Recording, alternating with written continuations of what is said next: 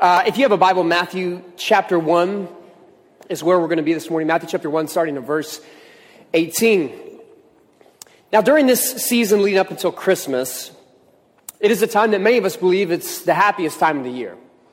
I don't know about you, but I love this season. I love the food, right? I love that chocolate is just allowed to be eaten any time of the day now. Yes, amen. I've got claps on that. Ramjan, they like you as much as they like chocolate. That's a good sign. I love Christmas music. I absolutely love Christmas music. And one of the best things about the way that I write sermons is that you can't write a Christmas sermon without having Christmas music on. So like in October, I'm listening to Christmas music. And I love it. I love Christmas. I love the lights. I love Christmas lights. One of my favorite things our family does is every Christmas Eve after our service, we go and we drive around. There's a couple neighborhoods that we like to look at who have amazing lights. We love Christmas lights. I love the whole season, but in some ways, the holiday season kind of feels like having a baby, where you're like, oh, this is really great, but you're also like, it's kind of exhausting. It's a lot. The schedules, the calendars get full real quick. You have event after event.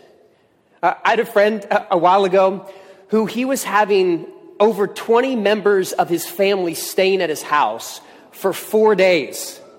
I called to check on him afterwards, and no joke, he said, yeah, I'm being checked into the hospital, which I completely understand. It's a lot. It's busy.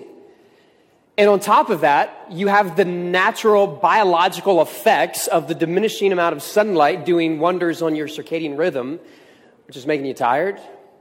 It's a lot. Like, it's the happiest time of the year, but we're exhausted physically. But I don't know about you, but sometimes this season does something to us mentally as well. Where you look around and you see what everyone else is doing for their family during the holidays, what they're giving their kids, what they're doing for their significant other. If you got a step-parent situation involved, there's like the competition with them to make sure that you're doing the same amount or not falling behind. And in some ways, the Christmas season can feel like it's a living, breathing Instagram filter, where you see like the best of everyone else and you compare it to your reality. And so you have this weird mixture during the holiday season of comparison and your own expectations breeding together to create this Scrooge sort of sentiment where it's never enough. Like, I love Christmas, but there's a lot that happens during the season to us physically, to us mentally, and also to our soul. Where it's supposed to be time when family gets together, but not all family can be together. And you feel those empty chairs really pressing. You feel those relationships that are just not the same as they used to be. You just feel it. And so it's the happiest time of year, but sometimes it brings up a whole lot. And during the Christmas season, it feels like you can't be anything but happy. Right? Do you know what I'm talking about? Does anyone else feel that? The Christmas season is supposed to be the happiest time of year, but for some of us, there's just immense amount of loss or fatigue or exhaustion. Now, as the world celebrates the Christmas season, Christians have this unique season that we call Advent. And unlike the Christmas season, Advent in a lot of ways invites us into the fullness of the human experience. For many Christians throughout the years, Christmas didn't end on December 25th, but later, December 27th, where many Christians will continue to celebrate what's called the Feast of the Holy Innocent, which is anything but a happy celebration. It's a story that goes back to one of the darkest parts of the birth of Jesus. In Matthew's Gospel, it's in chapter 2, and this is what the Feast of the Holy Innocents is based on. When Herod saw that he had been tricked by the wise men, he was infuriated. And he sent and killed all the children in and around Bethlehem who were 2 years old or under, according to the time that he had learned from the wise men. This is what many Christians remember around this time during Advent. And while the Christmas season says it has to be the happiest time of year, for Christians, it's a time to acknowledge the fullness of the human experience. Because for as much as this season is about hope, and it is the main theme of Advent, One can't talk about hope unless they acknowledge the hurt that exists in our world and in our homes, in our own hearts. Because you can't have the full Christmas experience unless you acknowledge the places where it feels painful, where there's loss, where there is hurt. Because the essence of the Christmas story is that life is birthed out of where it's not supposed to be. That out of what appears to be an end, there is a new beginning. Unless you acknowledge those places, you're never going to have the true Christmas experience yourself, where life is born where it's not supposed to be. So that's where we're going to start this morning. If you're physically able, would you please stand for the reading of God's word as we read from Matthew chapter 1. Scripture says, "Now the birth of Jesus the Messiah took place in this way. When his mother Mary had been engaged to Joseph, but before they lived together, she was found to be with child from the Holy Spirit. Her husband Joseph, being a righteous man and unwilling to expose her to public disgrace, planned to dismiss her quietly. But just when he had resolved to do this, an angel of the Lord appeared to him in a dream and said, 'Joseph, son of David, do not be afraid to take Mary as your wife. For the child conceived in her is from the Holy Spirit. She will bear a son, and you are to name him Jesus, for he will save his people from their sins.' All this took place to fulfill what had been spoken by the Lord through the prophet. 'Look, the virgin shall conceive and bear a son, and they shall name him Emmanuel,' which means God is with us. When Joseph awoke from sleep, he did as the angel of the Lord commanded him. He took her as his wife, but had no marital relations with her until she had borne a son, and he named him Jesus." The word of the Lord. Please be seated. So you have this righteous couple, Mary and Joseph. They're engaged, kind of like we do engagement now, but it's probably far more substantial. And Joseph has this dream. An angel tells him, as angels always do not be afraid, and explains that your wife, even though she has never been with you or any man, is with child. Joseph obviously does not understand this, but he does the righteous thing and stays with her. And then this child is born from a woman, Mary, who has no biological reason to be giving birth. This is the story of the virgin birth. A story that brings up questions for many people. The journalist and Christian author Philip Yancey had this dialogue with a writer for the New York Times, Nicholas Kristof. And Kristof asked Yancey, "Do you believe in the virgin birth? It seems like one of those tall tales that people tell to exaggerate the significance of an event." And Kristof's question is one that maybe you've had asked you, or maybe you've thought yourself. Yancey's response is brilliant. Let me read this response from Philip Yancey. He says, "I'm smiling at the question. 100 years ago, the virgin birth was considered so important that it made the list of 5 fundamentals of the Christian faith. Nowadays, with in vitro fertilization, virgin births are old news. For me, the issue centers not on the mechanics of reproduction, but rather the nature of Jesus. In the incarnation, God's own self came to earth as a human. I wouldn't pretend to guess how divinity interacted with human DNA, but that's the mystery of the virgin birth hints at. So it's no longer such a big deal question. I can say that. I doubt the virgin birth without whispering. Well, it's only a big deal if you believe that Jesus is the Son of God, as most Christians do. Otherwise, you have a different mystery. How did the child of 2 simple villagers end up changing history more than anyone before or since?"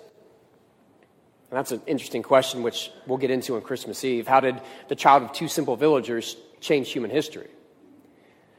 But Yancey's point is that this is less about the mechanics, and it's more about the nature of Jesus It's about the sign of how God interacts with humanity. When God is born from the womb of a woman who is a virgin, as Christians have attested to for thousands of years, it speaks to the nature of Jesus. It says something about who he is. Now, this story of this unlikely pregnancy fits with many other stories from the Jewish history. There are a lot of stories that sound kind of similar to this. One of the stories is the story of one of the judges, a man named Samson. And I'm going to read this text to you from Judges 13. I want you to listen to see if you hear any similarities. There was a certain man of Zorah of the tribe of the Danites whose name was Manoah. His wife was barren, having borne no children, and the angel of the Lord appeared to the woman and said to her, although you are barren, having borne no children, you shall conceive and bear a son. Now be careful not to drink wine or strong drink or to eat anything unclean, for you shall conceive and bear a son. No razor is to come on his head, for the boy shall be a Nazirite to God from birth. It is he who shall begin to deliver Israel from the hand of the Philistines. Now, this story doesn't include a woman who is a virgin, but it is a woman who has no children. You have a righteous couple who have a dream. There's an angel appears. The angel says, do not be afraid. All very similar to the story of the birth of Jesus. And then at the very end, it gives the job description. This child shall be one who delivers.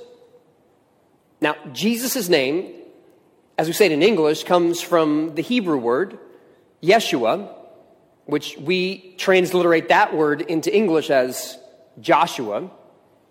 Those who are familiar with Old Testament stories know the man named Joshua was the one who delivered Israel into the promised land, because Joshua literally means to deliver. Jesus' name literally means the one who delivers.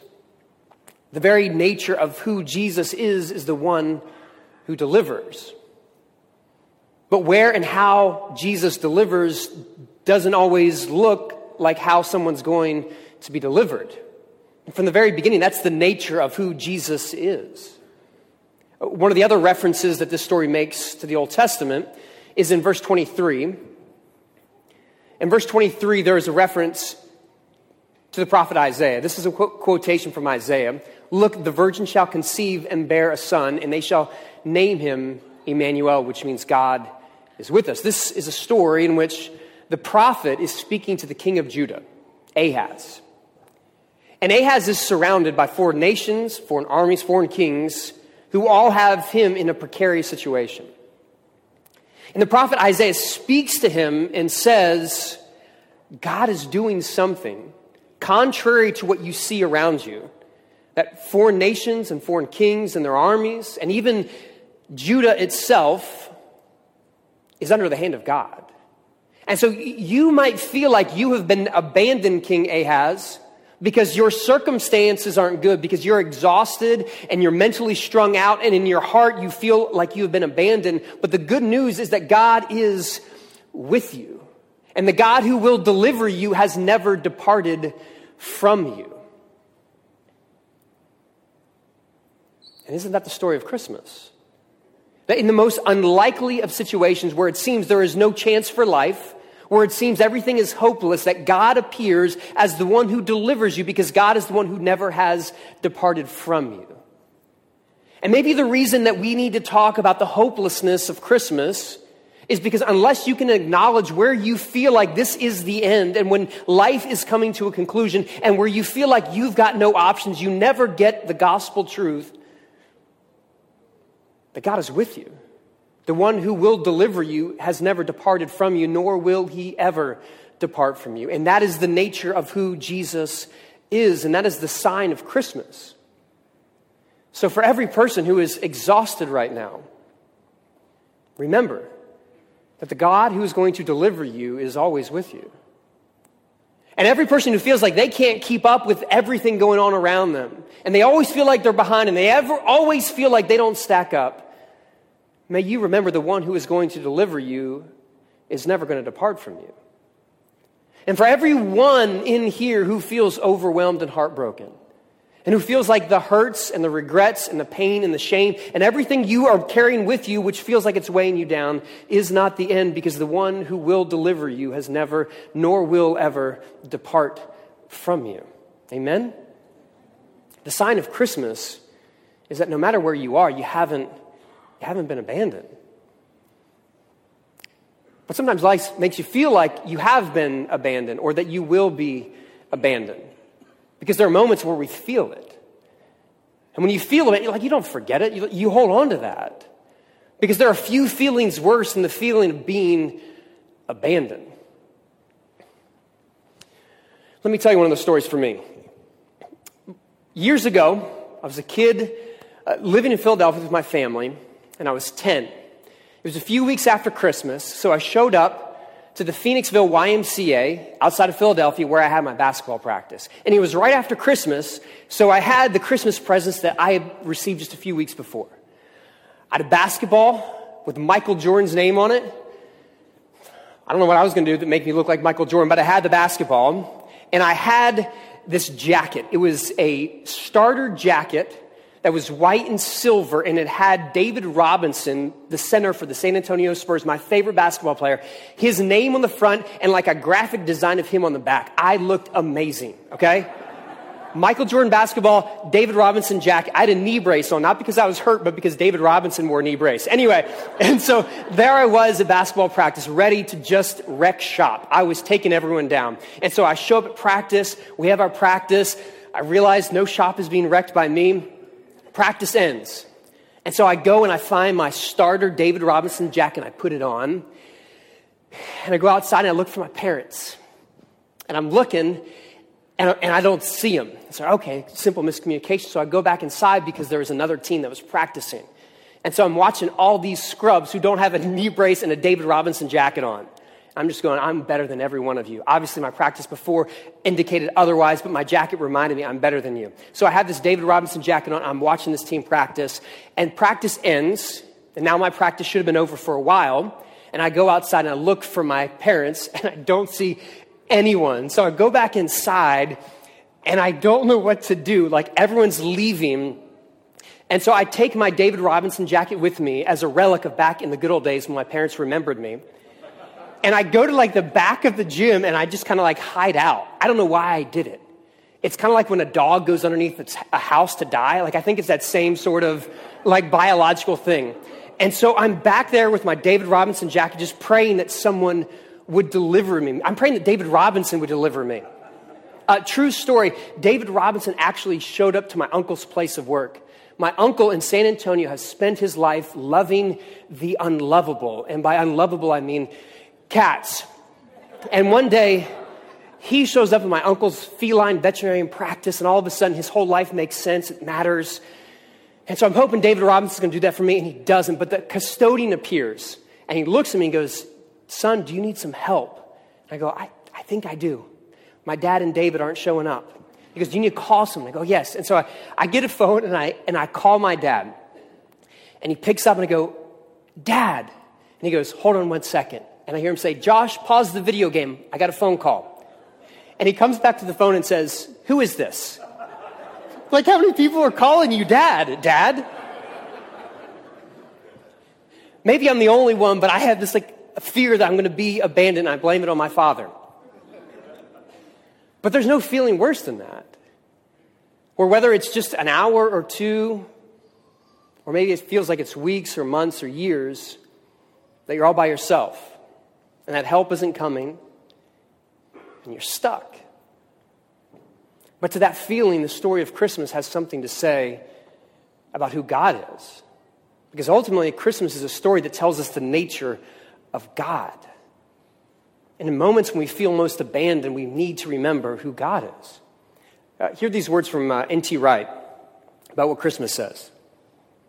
He says, "Nevertheless, the birth stories have become a test case in various controversies. If you believe in miracles, you believe in Jesus' miraculous birth. If you don't, you don't. Both sides turn the question into a shibboleth. Shibboleth, that's a reference to an Old Testament story about how people pronounce this word different based on where you come from. It's a litmus test, right? Both sides turn the question into a litmus test, a shibboleth. Not for its own sake, but to find out who's in and who's out. The problem is that miracles, as used in these controversies, is not a biblical category. The God of the Bible is not normally absent God who sometimes intervenes. This God is always present and active, often surprisingly so. What Wright is saying is that sometimes we have this picture that maybe God's here sometimes and then he intervenes and does these miracles and all of a sudden God disappears. But that's not Emmanuel. That's not the nature of Jesus as revealed in the story of Christmas. Christmas has been the sign that God is Emmanuel, always with you. It's not like sometimes God shows up, that occasionally God answers the phone call and appears, but God is always here. And there are moments where we feel like we are never going to be delivered, that we feel like we're always going to be run down, that we're always going to be overwhelmed, that we're always going to be full of hurt. But Christmas is a sign to say that God is never going to depart from you, that God isn't going to leave you on your own. And so whatever state you are in right now, remember that God is there with you.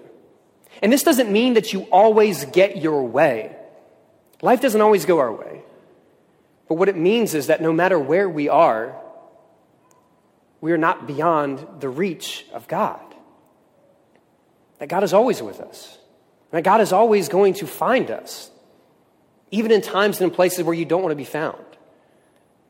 There are times that you just feel alone because you don't want to be found where you are. Let me tell you another story. It's like 15 years ago. Lindsay and I are living in Abilene, Texas. She's finishing up nursing school. I'm in grad school. And we live on East North 23rd Street, just a block off campus. We're married, and we come home kind of late one evening, like late for Abilene. It's like 9:30. Everything's shut down. And we get home at 9:30, and our house on East North 23rd in Abilene, Texas, it's a real quiet neighborhood right off campus. And we park her white Ford Explorer in the driveway. We start to walk inside, and our otherwise quiet neighborhood is interrupted by the sound of someone yelling, "Help! Help! Help!" I hear this man's voice, but I'm looking around, and I can't see anyone. And so I kind of pause, and I hear the voice again say, "Help! Help!" And so I start walking and go, "Hello, hello," and they are yelling, "Help! Help!" And so they yell, "Hello," or I yell, "Hello," they say, "Hello," and it's like this weird Marco Polo game that we're playing in the middle of the night in Abilene, Texas. And as I'm getting closer, I see a car that has a door open, the interior dome light is on, but I don't see anyone. And so we're walking towards that car and that sound, and as we get a little bit closer, I hear a voice says, "Not her. Tell her to leave. Not her." And I'm like, okay, this is kind of weird. And so Lindsay kind of goes back to the house and leaves me alone to be abducted by someone. "Hello, hello, help." And so I walk and I get around to the side of the car. And what I see is a gentleman like stuck on his back. And it appears that he has fallen as he tried to get into his vehicle. And this is an older gentleman who at his size, mobility is not extremely natural for him. And the craziest thing is he's stuck on his back. And the reason he had said, "Tell the girl not to come over there," is because he's only wearing his underwear. And so here's the mental picture. A guy stuck on his back like a turtle wearing whitey-tighties. And so like I reach down and like pick him up and we get inside. And the story is it's the middle of the night. He needs something. And so he thinks he can sneak out to his car and get it without having to fully robe up. And he obviously can't. So he gets to the car, he slips, he falls down, and he's stuck there for some time in his underwear. And that story has stuck with me for 15 years. One, because I will never, ever walk out my front yard in just my underwear for that reason alone. And my neighbors are very happy about that. But two, that story of this guy, he's stuck, he needs help, but he kind of doesn't want to be found, is a metaphor for many of us. Like you're stuck on your back, you desperately need help, but you also really don't want to be found because you don't want to be exposed to someone who's in trouble. You don't want to be exposed to someone whose feelings got hurt. You don't want to be exposed to someone who's weak. You don't want to be exposed to someone who needs someone to deliver them. But the story of Christmas is one that kind of changes how we see everything. Because if God became a person through the womb of a virgin, everything as we know it is turned upside down. I mean, if we believe this story, then everything else about life has changed. Because you can't just go on like it's normal, because nothing is normal after this. Nothing's the same. Everything is different. One of my favorite quotes is from a theologian named Dietrich Bonhoeffer. Dietrich Bonhoeffer was part of the resistance in Germany to try to get rid of Hitler. He was a part of a failed assassination attempt, which led him to be incarcerated in a camp. There's a letter that he wrote to his fiancée on December 13th, 1943, which is just 2 years before he himself was executed. And so a few weeks before Christmas, he writes these words to his fiancée. He says, "We shall ponder the incomprehensibility of our lot and be assailed by the question of why. And then, just when everything is bearing down on us to such an extent that we can scarcely withstand it, the Christmas message comes to tell us that all our ideas are wrong. Our eyes are at fault. That is all. God is in the manger, wealth and poverty, light in darkness." Just when life makes you feel like you're abandoned and that everything has gone wrong and that you are stuck and no one is coming to help you, Christmas says everything is upside down.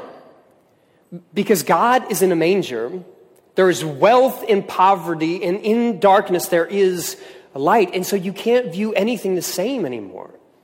Because God is the one who is with you, and God is the one who will deliver you. And the way that God works doesn't always fit in the way that we want it to work. It doesn't always fit in our imagination, and it might not be exactly how we want our life to go, but that doesn't mean God has let us go. Just because life hasn't gone the way we want our life to go doesn't mean that God has let us go.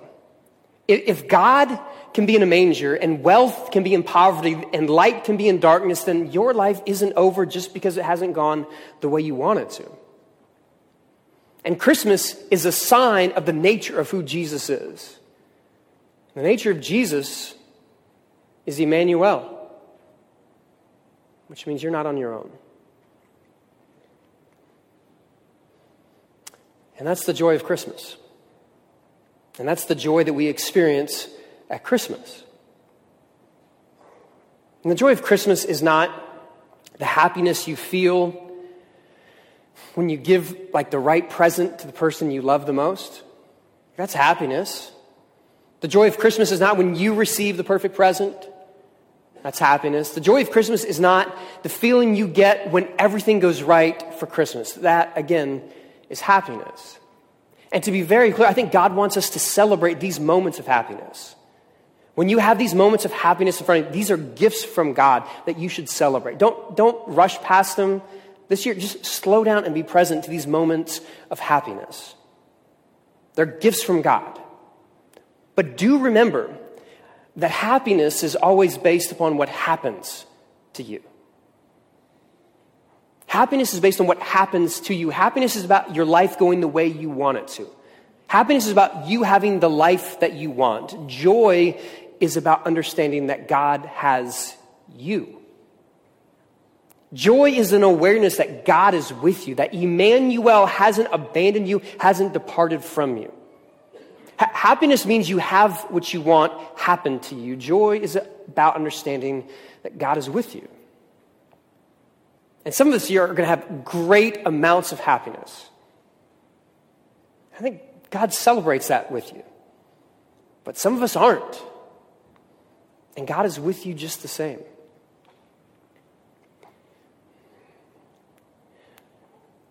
I told you about my friend from college who 8 months ago was killed in a car accident. And one of his best friends, and to say best friend like trivializes the relationship. He's far more than a best friend, neighbor. I mean, they're family. And I was talking to him a few weeks ago, and he was talking about his conversation with my friend's widow. And he was expressing to her what many of us want for her, and many of you want for the people you love who've gone through loss. When he says to her, I just want you to be happy. I just want you to be happy.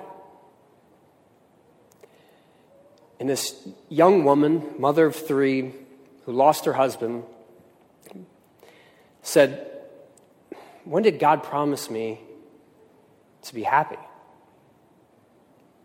There are a lot of things in life that promise you to be happy.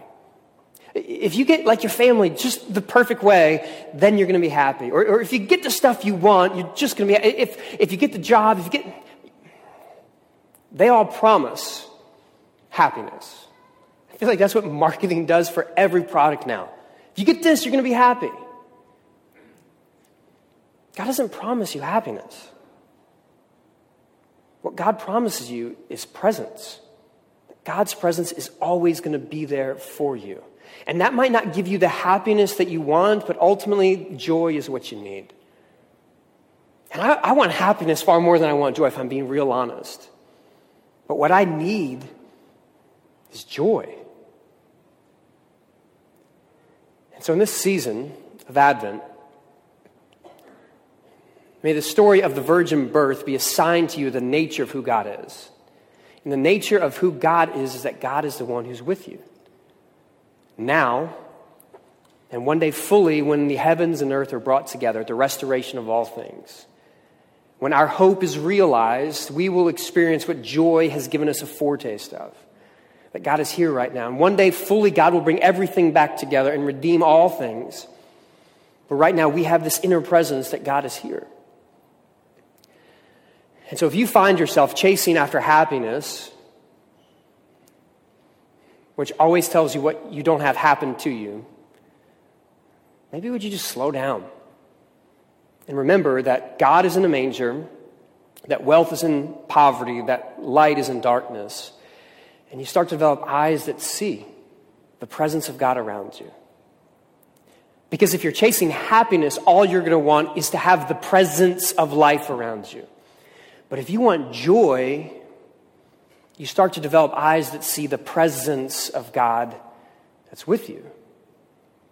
And that will sustain you, no matter what you're going through, and no matter what you feel, no matter what life offers to you. I wish God promised every one of us to be happy, but God doesn't. But God does promise us joy. God promises joy. One of the ways that we receive this is every Sunday we gather and we receive the bread that was broken and the blood that was shed. And so in a second, I'm going to ask, actually we're going to have our students go to the tables in just a second, and they're going to administer the sacraments to us. And so if that's how you want to receive the sacraments, you can go to the tables. If the right thing for you is to stay at your seat and receive the sacraments through the prepackaged option that you received on the way in, or you want to walk down to the table and grab that, you can do whatever you want, whatever's the right thing for you. But 2 things I ask of you. 1, if you're going to go to the tables, please don't form a line and make it congested. Just kind of take your time, wait till the lines die down so that we don't have big crowds right around the tables. First thing I ask you, very basic. But the second thing, which is far more substantial, what I ask, is as you go to the tables or you receive the sacraments at your seat, may this be a chance for you to remember the presence of God that became bread and blood, that became flesh, and now it becomes juice for us. Because God became one of us and was with us. And that hasn't changed. That God is still with you right here and right now. Amen? All right, would the servers make their way to the tables, please? As we pray. God, we thank you for the body that was broken, the blood that was shed. We thank you for what the death, burial, and resurrection mean to us, but we also thank you for what the incarnation means to us. That you entered into humanity in the womb of a young girl, a virgin, where life isn't supposed to be created, but somehow the miraculous took place. Not because all of a sudden you appeared and then you disappeared, but because you are the God who's always with us. And as we remember that today, may it fill us with joy. Thank you, God, for being faithful to us. Thank you that we always have you. And thank you that you are the one who continues to deliver us. We pray this in the name of the resurrected Christ. Amen.